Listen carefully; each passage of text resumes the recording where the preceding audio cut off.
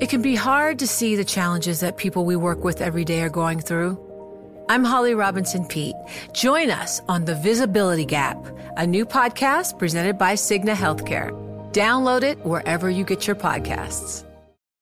Collaborate for a greener future at the Bloomberg Green Festival, a groundbreaking celebration of the thinkers, doers, and innovators leading the way. From design and culture to technology, science, and entertainment. Hear from inspirational speakers and immerse yourself in climate solutions. July 10th through 13th in Seattle. Title sponsor, Amazon. Official airline, Alaska Airlines. Get 20% off using promo code radio20 at BloombergLive.com/greenfestival.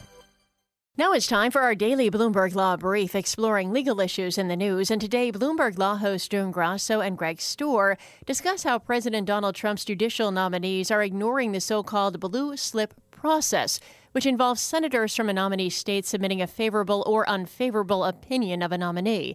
They speak with Carrie Severino, chief counsel at the Judicial Crisis Network, and Caroline Frederickson, president of American Constitution Society for Law and Policy.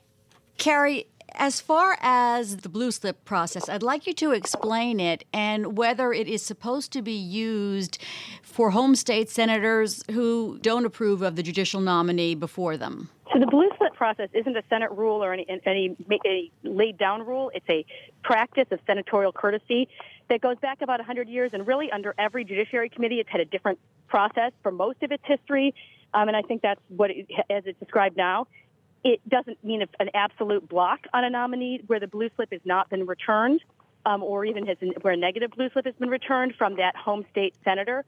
And that's what Democrats seem to be asking at this point, but that's simply not historical for what has been happening. However, at this point, we haven't had anyone move forward that didn't have a blue slip returned. We have had Democrats trying to hold up nominees, saying, we need time to look at these nominees, a length of time that I would describe as unreasonable when these are people who are well known in their home states. The idea is these senators should know their states well. Historically, it was more common to give them 7 days to return their blue slips. Now senators are asking for extended periods of time, and it's really just a matter of foot dragging, as we've seen the Democrats doing with confirming the Trump nominees from the cabinet on down.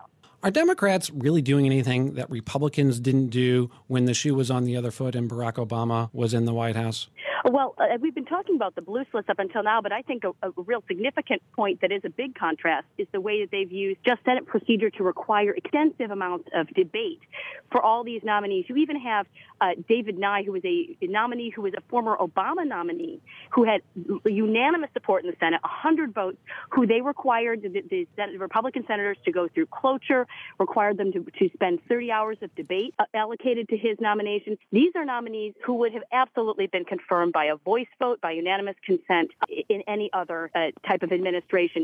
That's Caroline Frederickson, president of American Constitution Society for Law and Policy, and Carrie Severino, chief counsel at the Judicial Crisis Network, speaking with Bloomberg Law host June Grasso and Greg Stohr. You can listen to Bloomberg Law weekdays at 1 p.m. Wall Street time here on Bloomberg Radio. And among the top legal stories from Bloomberg Law, former Uber CEO Travis Kalanick doesn't want to go to court. Kalanick says an attempt by venture capital firm Benchmark to oust him from Uber's board should be heard in private arbitration. Benchmark is suing Kalanick for fraud. Forcing the suit into arbitration would likely keep details of the claims out of the public spotlight. And that's this morning's Bloomberg Law Brief. You can find more legal news at BloombergLaw.com and BloombergBNA.com.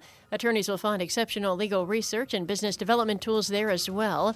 Visit BloombergLaw.com and BloombergBNA.com for more information. Collaborate for a greener future at the Bloomberg Green Festival, a groundbreaking celebration of the thinkers, doers, and innovators leading the way. From design and culture to technology, science, and entertainment. Hear from inspirational speakers and immerse yourself in climate solutions. July 10th through 13th in Seattle. Title sponsor, Amazon. Official airline, Alaska Airlines. Get 20% off using promo code radio20 at BloombergLive.com/greenfestival.